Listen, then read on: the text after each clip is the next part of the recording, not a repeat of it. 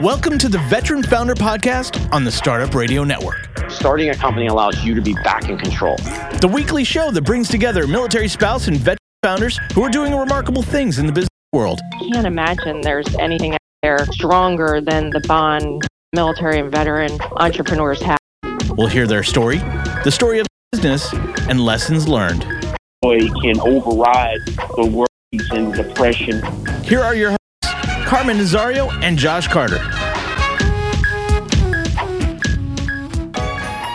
Happy Friday. Happy Good Friday to everybody out there. It is 1 o'clock on the West Coast, which can only mean one thing. It is time for the Veteran Founder Podcast. I am your host, Josh Carter. Carmen Nazario is off this week. We hope she's enjoying her time with her family. If you are unfamiliar with the show, welcome. Every week we bring in these amazing veteran founders that talk about their business and lessons that they've learned over the past. And just hopefully you walk away with some learning and empowerment. So this week, I'm excited because we have a Navy veteran just like I am, Craig Gorman of Creative Management Staffing Services. Welcome to the program, sir. Thank you. So, Glad to be here. Yeah, I'm really excited. We were talking a little bit before. You started out as a QM. I was a QM. Was really excited. For those that don't know, QM is just quartermaster, which is navigation. So I'm really excited. So I always start the program. Where are you from, and what compelled you to join the Navy? Okay, I'm from a little small town called Belhaven, North Carolina. And I grew up on a farm, and me and my best friend decided to go in the Navy on the buddy system. Didn't think I was mature enough for college, so we decided to opt for the Navy, and off in the Navy we went in 1982, went to boot camp in Orlando, Florida. Nice. Yeah, the buddy system didn't work out for me. We were supposed to do the same thing, me and my friend. And at the time, I wasn't even interested in the Navy. But I wanted to get money for college. And so I signed up my paperwork, and I went, "All right, dude, your turn." And he went, "Oh yeah, no, I'm not going." You son of a bitch. But it worked out. We still talk, thankfully. But so what did you want to get out of your time in the military? What did you expect, and what did you get out of it, did you think?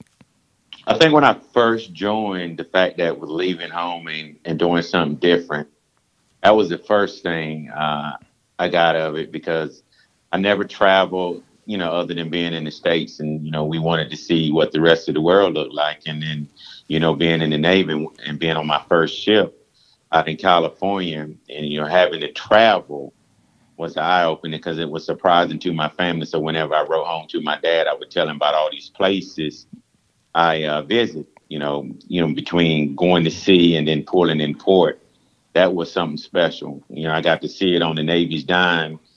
I didn't get to see it on my own dime, but that was the best dime you could ever get, being 18 years old and coming from Belhaven, North Carolina. Yeah. What did when you walked in, were you hoping to become a quartermaster, or what was it that you wanted to do when you got in? I wasn't sure. I remember I started out in deck division. I moved to supply. I remember talking to the captain one day, and he knew I had professional development board, and he goes, "Well, Seaman Gorham, how are you going to make third class if you don't pick a job?" And I happened to be up on the bridge standing watch at the chart table, and I was looking around like, man, these guys don't get dirty. And captain came over to the chart table. He said, "Hey, you made up my mind?" I said, "Yeah, I want to be like you, sir." He goes, "What's that?" I said, "You don't get dirty." I said, "I want to be a QM." So I went through the professional development board. He sent me to school. And when I got back, he told me, the first thing he told me before I went to school was not to fail, because he didn't want me making him look bad. So I didn't fail out of school. And then when I got back to the boat, I was the only junior person with all those senior QMs. So, being a junior QM, you get all the scrubbing the deck, shining the bright work. So I had to do all that to earn my stripes before they let me back at the chart table. Sure. Makes sense. Yeah, that's a very similar path I took. I was in deck when I first got in, but it was because the recruiter didn't tell us that there were no draftsman schools, that you had to strike into being a draftsman. So, wow. So instead of putting me in something like QM, which to your point wasn't necessarily difficult, especially when you're in port, he put me in deck, and that's literally the hardest thing you can do as an enlisted person on the boat. You're standing I don't know what boat you were on. We were on FFGs, and we were doing 21-hour days every third day underway. Mm-hmm. I was on an AE. I was on an ammunition carrier. Oh, nice.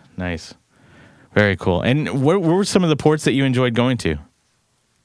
Well, I've been on both sides of the world, so East Coast, West Coast, but I would say I enjoyed the Philippines, and then there was Hong Kong, then there was Korea and Thailand and Hawaii, Australia.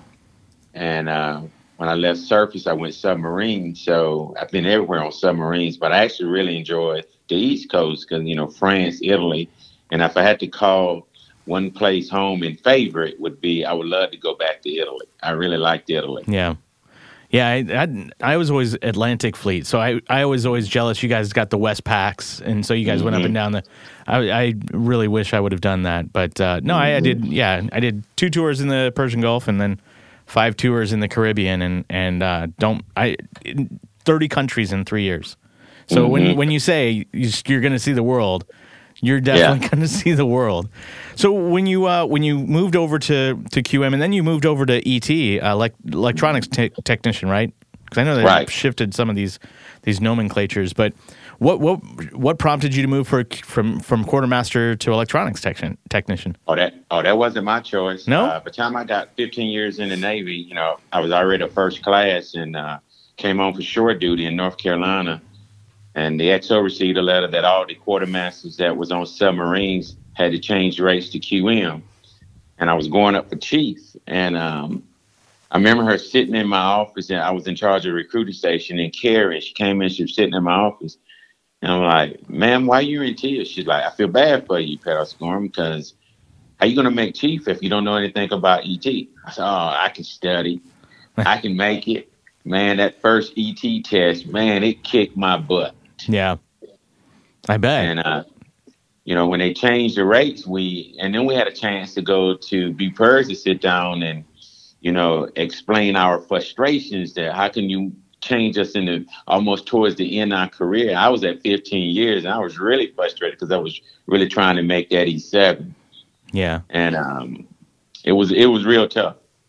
When I was leaving, even when I was leaving, I left in 97. They were already starting that transition of like moving signalmen into quartermaster rate and just doing a lot of shuffling. Mm-hmm. Yeah. That's crazy.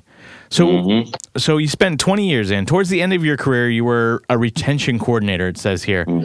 Talk a little bit about what that was like, and how you took your career experience into this next job. Okay. So I got stationed at VC6, which is the Aviation Squadron for drones. I was in charge of retention between Pax River, Little Creek, and NOB for VC6. So what I would do would go around and talk to the young men and women about the value of staying in versus getting out. And then we would talk about, what was that plan to transition beyond TAP class if you wanted to get out before you met your 20 years or however long you was going to stay. At that time, the Navy was really pushing retention because they was losing a lot of folks in the 90s. That's when the .com boom took off where everybody wanted to be in IT. So they had to compete. So they got a lot of us trained, for shore duty as career retention and to talk to the young men and women. And we did pretty good keeping young men and women, when you got that 1306 to use for, as a motivator to get them to stay in. If you could get people positioned close to where they want to be, the type of job, the reenlistment bonus. So you had a lot of things in your arsenal to work with. So that's how I became a retention coordinator. And actually, to transition that over, I didn't start out when I retired from the Navy back in 2002. I didn't start out as a retention coordinator or a recruiter. I kind of had to feel my way through. It was a life-changing event when I retired. It was didn't go as smooth as I thought it would when I first got back to North Carolina. So it took me a while to adapt. I was going to say that it's interesting to me, just kind of glossing over your background. This seems like a really pivotal moment that had a direct impact to what you're doing today, right? Like, would you agree with that? Yes, sir. Yeah. And even looking back at some of the other things that you've done in your past, things at Duke University or even at Kelly Services, like a lot of these things have parallels to what you're doing today. What do you think you did in the Navy that prepared you for your transition out? I think I was for leadership. I think, having when I made first class go through leadership training. Yeah. When I made E6, kind of got me prepared. And I think as I got to 10 years in the Navy and I decided to make a career, it kind of settled me out. And I was already a first class. So I became in charge. I was running NAVDIV. I was a section leader. I was the command retention coordinator. So I had picked up a lot of, secondary duty. And then on top of my main duties, I think that's what really got me prepared to transition out. Not so much TAP class. I think having that experience and keeping in contact with some of the other veterans that gotten out before me, that actually helped me a lot, because I work for this retired Master Chief who we're still real good friends right now today. And he's the one that got me interested in being a recruiter. So I mean, AKA, I call him the godfather of recruiting, because that's all he did after his first 4 years in the Navy. Nice. And he kind of just shot up as a Master Chief. And I mean, he trained me well. And so I think having someone to lean on when I got out, as from a veteran standpoint, really helped me transition. It's really intriguing. Like TAPS is, so for those that don't know, TAPS is Transition Assistance Program, and there's ETAPS for officers. There's TAPS for just regular enlisted. But it really is just a short duration of this training that gives you these fundamentals, like how to balance your checkbook and all these like life skills that you don't really get because someone is paying for your meals and providing housing and all these things that you do for 20 years, right? But it really doesn't prepare you well, in my opinion. And I wasn't in for very long, but I didn't feel like I walked out of TAPS going, oh yeah, I got this thing all locked up. I've got this figured out. So do you think having somebody outside of this program really helped you transition more and get you more prepared than if you were just to rely on this TAPS program? I think you need someone outside of TAP class. Whenever I talk to a veteran, and when I got into the veteran staffing world, a lot of veterans ask me about the transition phase. And it's funny that when they talk about the transition phase, they got the same problems they had when I transitioned out in 2002. Right. That they didn't really get anything out of. And I always tell them my story is that this is what I got from TAP class. Yeah. I said they can go in this order. If you're married, you got your wife standing over you. Make sure you get me enrolled in TAPS. I mean, in DEERS. Make sure you get my ID straight. Make sure you get your moving stuff so we can travel home. Yep. And that's pretty much what I remember, besides making sure my DD-214 was correct when I was sitting in admin. Nice. And outside of that, it felt like a blur, other than I paid some company $170 to write my resume, and I never got any opportunity from that. And I already knew how to dress because, growing up, I went to church and, I knew what to wear a suit for and what not to wear a suit for. So I knew that part.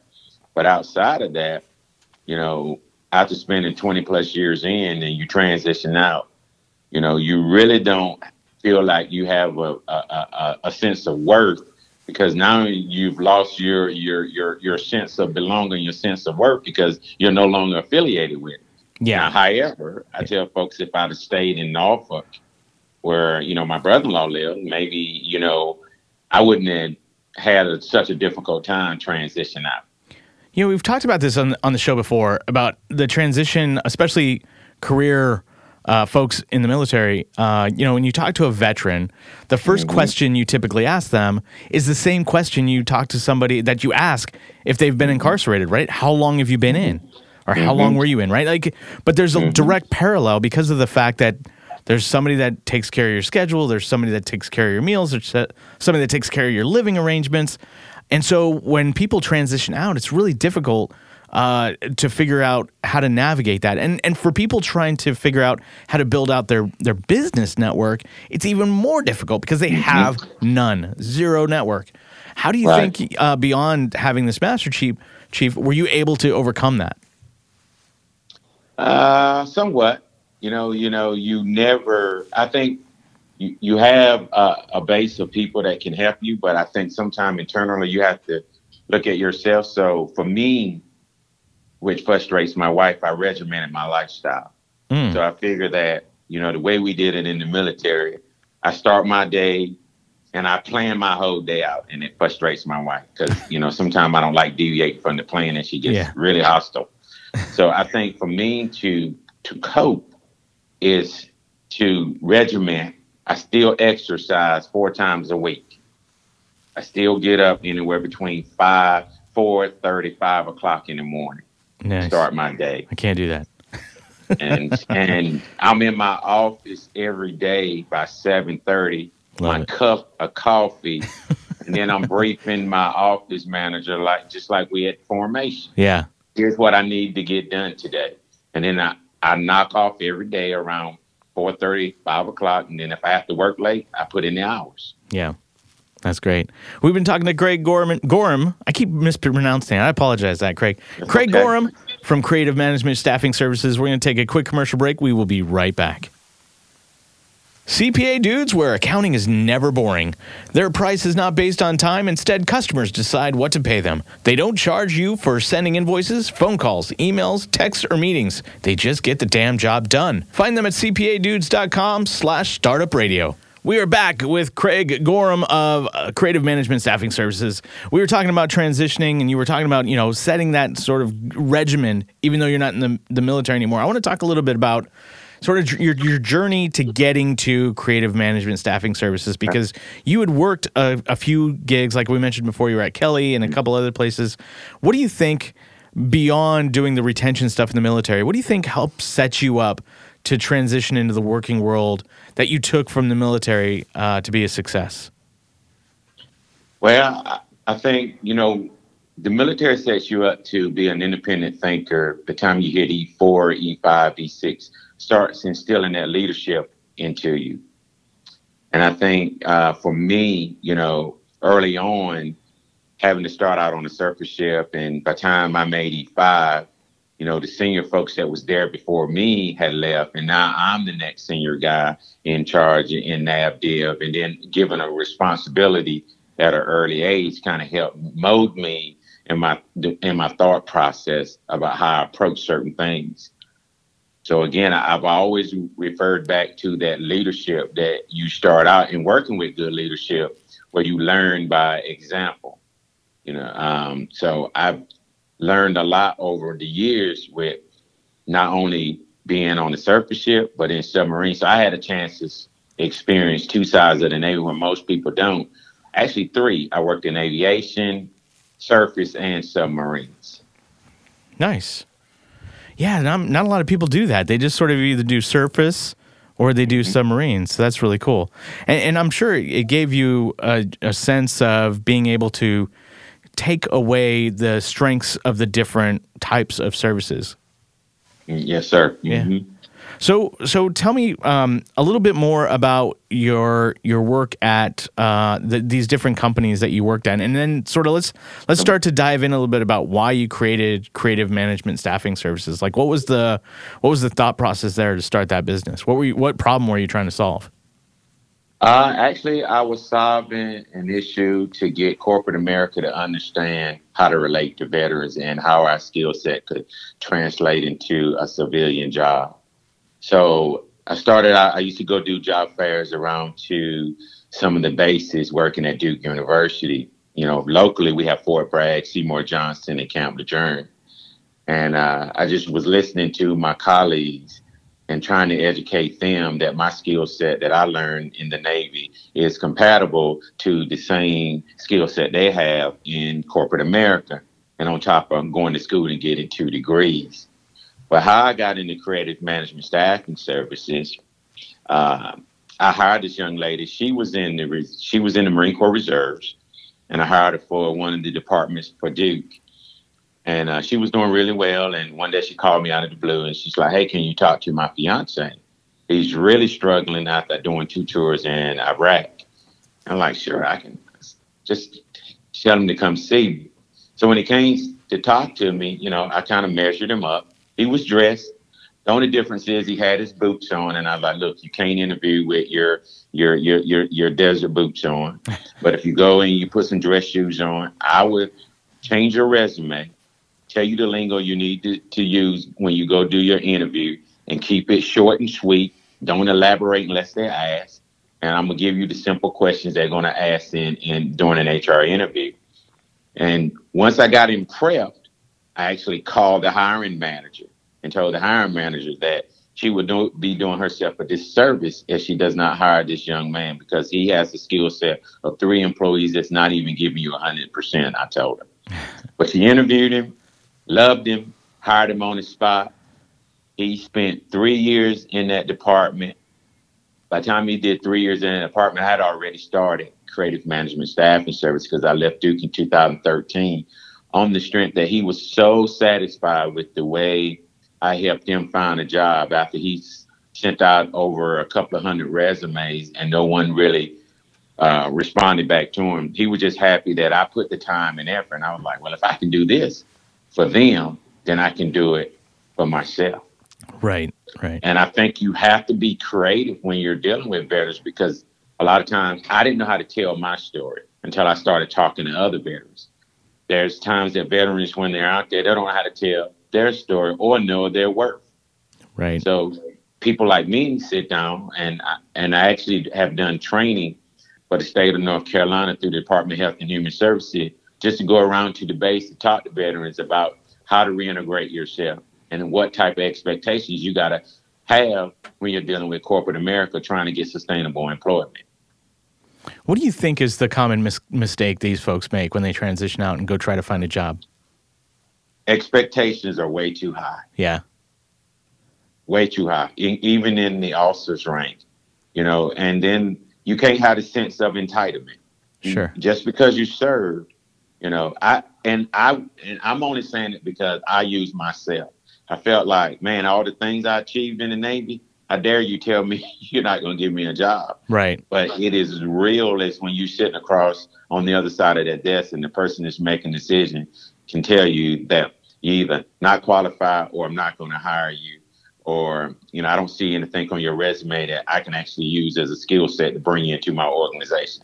I've heard every excuse, and that's what made me get into HR, because I was like, if I ever got in HR, I would never refuse anyone based on their skill set or their educational background or their veteran status an opportunity to have employment. Yeah. What do you think it is on the corporate side that there's, like, what common misconception do you think they have about veterans? I think they have a fear factor of them coming in and posing their will and taking their job. Interesting. That was not an answer I was expecting. Why do you think that? Because when I worked as an HR rep in talent acquisition, people was frustrated with how I came to work. I was efficient. Yeah. A lot of my hiring managers liked the fact that I was efficient, because, you get the mission and all you do is plan to get the job done. You never plan to fail. And you become competitive and don't even know people are looking at you from a competitive standpoint. And, I had my colleague once tell me one time that she didn't like me because I made her look bad. And I'm like, I'm just coming to work doing my job. Yeah. That's interesting. I think, what's interesting is when I got out of the military, I don't know that because I didn't have that much time in, I don't think I identified myself very strongly as a veteran, and maybe perhaps used it when it benefited me. But I think people like yourself or others that have had longer term enlistments or obligations probably do identify, and that's not necessarily what defines them, but sort of that's what they rubber stamp themselves anytime they walk through the door. And do you think in those cases, do you think employers look at that as a liability or an asset? Depends on who you're working with. Sure. Some looks at it as a liability that understand the strengths. Yeah. Some looks at it as a liability. Understand that there may be a weakness because you don't. And when you're looking at it from my perspective, being in HR, the environment in corporate America is you got to work as a team. Yep. Well, you see someone ain't pulling your weight. I was quick to say, I can't do your job, and I can do your job, and a lot of that didn't go over well. I can look at someone and work with them like, I know you're not pulling your weight. I can do your job, but you got to keep up. And a lot of them don't like that because they see it from you now imposing your will. Mm-hmm. Interesting. So getting back to creative management staffing services, there are a lot of different organizations around the country that focus on veteran staffing. I used to run a nonprofit called Patriot Boot Camp, and we saw a lot come through our program. What do you think sets your organization apart from the others? I offer training. I think the thing that sets me apart is I train. Before I bring an employee in, or I got an employee who's going on site, whether it's a veteran or a non-veteran, our orientation is more like training. Mm-hmm. And I think what sets us apart too, that we manage our process. And when I say we manage our process, depending on how many temps are on a site, we put our own leadership on site. So there's a go between the temp employee and the leadership. That way they never have to converse directly with a temp unless it's one-on-one. Okay. And what sets us apart is that I'm always available. And then we have a zero tolerance on a lot of things that most people say, oh yeah, it's okay to have an attendance issue, but not for us because we love our brand. Mm-hmm. And because we're promoting veterans, I always tell veterans, the bar is set high for veterans and low for non-veterans. There's a standard and a perception that if you're a veteran, you're supposed to be above the fray. And that's what we pass along to veterans when we bring them into our office before they go on site. Nice. I'm pretty sure I know the answer to this, but I'm going to ask it anyway. What do you think is the one thing that you, when you're trying to train these folks, what is the thing that sticks out to you in which this is not going to work out for them? Like, what's that trait, that personality? It could be a personality trait. It could just be the way they operate. Like, what's that thing that you see that's common that you're like, this is a red flag. This is not going to work for you? Well, I would tell you from what I've seen with most veterans, whether they did 6, 8, 10, 20 years, is coming in thinking that they're going to definitely be running the show. Sure. Yeah. I see that a lot. It's one thing for a veteran to offer perspective to whether it's a manager or a business owner, but you have to know where you fit in the pecking order. And for the life of me, I can't get them to understand that if you're trying to work and get sustainable employment, the first day is not to go in and tell the boss they suck. Please tell me that has not come up. I kind of sort I had this one guy, but he was all Marine, though.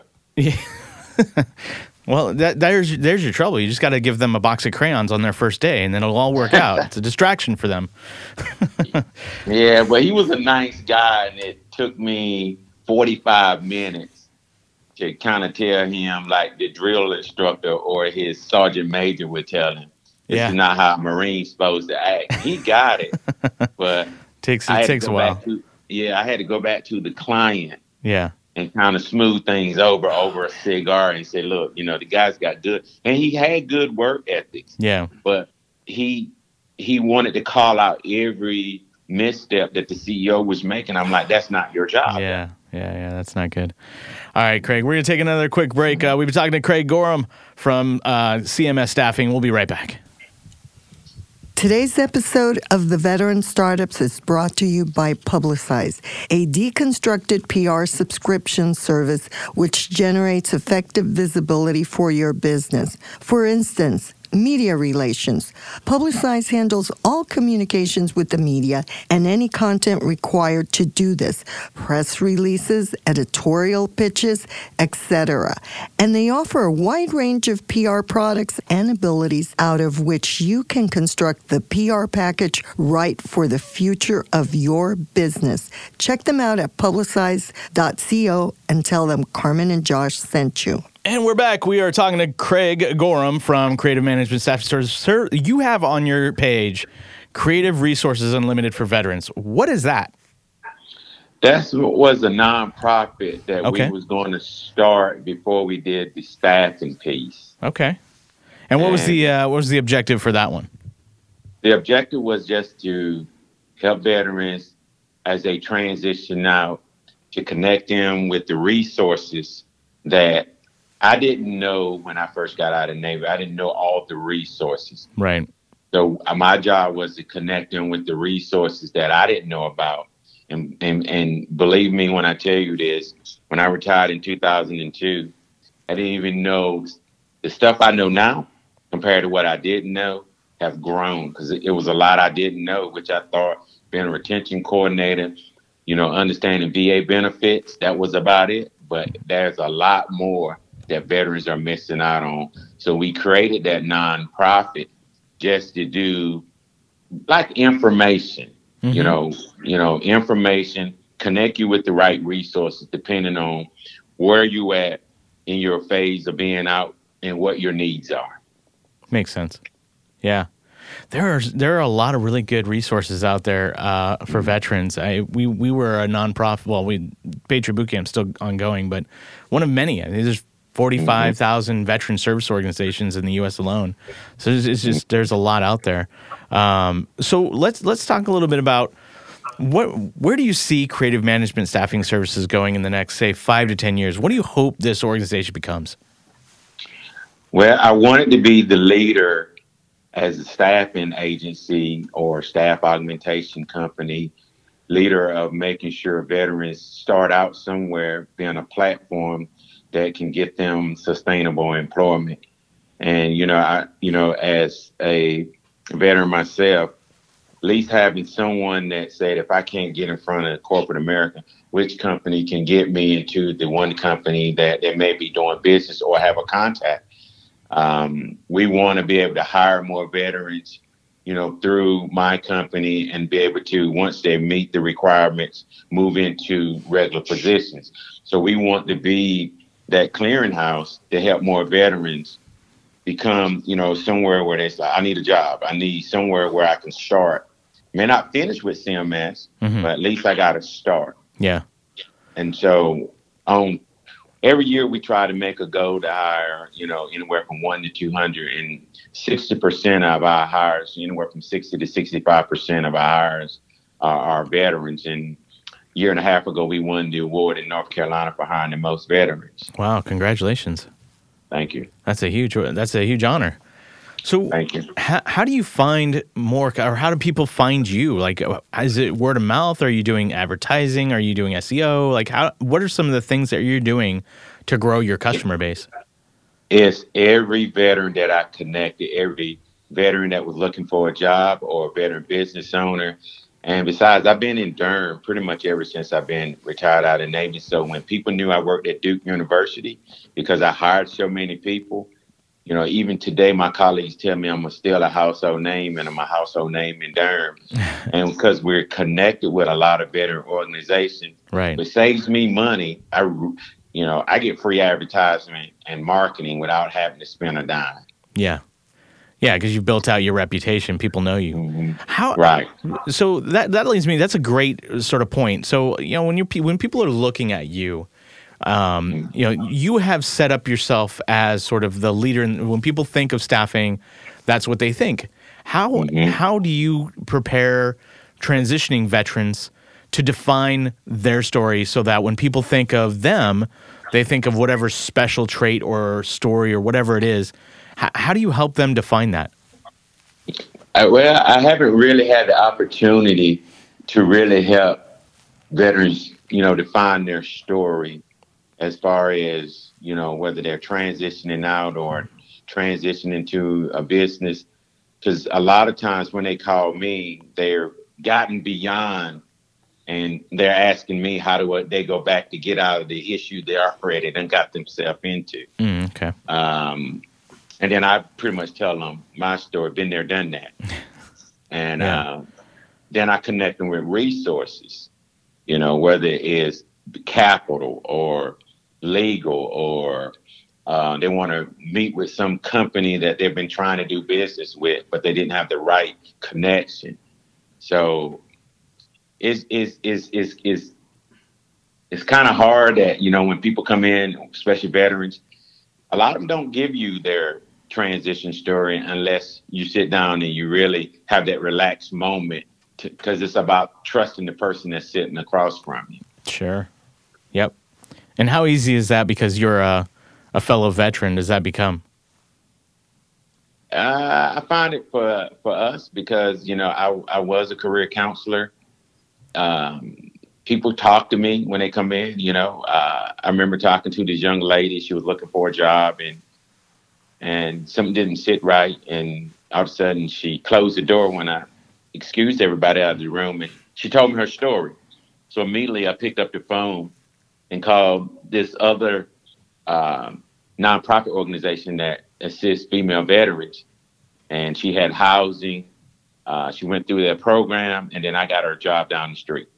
Mm-hmm. So I think if you have to act when you see a veteran in need. I'm not saying you can fix every problem, but at least they know that if you're a resource, they would tell other veterans their experience, what they experienced with you. No, absolutely. It's a very unique fraternity to be in, right? Like we are in a really unique space where we are part of a different sort of 1%, right? We are part of this group of people that went in, raised our right hand, traveled the globe, put our life in line, whether it was, you're an Air Force person that sits in a cold air-conditioned office, or you're that frontline gunner in Afghanistan. Doesn't matter. Everybody put their hand up to do something remarkable. And what's cool about this group that we're in is that everybody wants to help everybody. And I think this is great. I love exactly what you're doing. I ask this every week because I'm really curious, and everybody has multiple answers to this because we've all done it multiple times. But what do you think is the one thing the biggest thing that you've screwed up that you said, I will never do that again? And what do you think you've done to mitigate the risk of that happening again? So I can tell you this, and I can say it with open honesty, is I would never, ever, as a business owner, when I'm raising capital, use a factoring company. Interesting. Why is that? Because, when I started out, I didn't even know what factoring was back in 2013. And by the time I met with the SBA and a couple of the nonprofits that was looking at my business model because they really liked it, and when they read over the contract, the lady that was over the SBA that I met in Maryland said that my contract with the factoring company was worse than getting out of divorce. That's strong language. Yeah. and then by the time I read it, and I looked at it, I felt like I had steel chains, and they were draped over me like Superman with kryptonite. Oh man. So what do you think you've done to mitigate the risk of that happening in the future?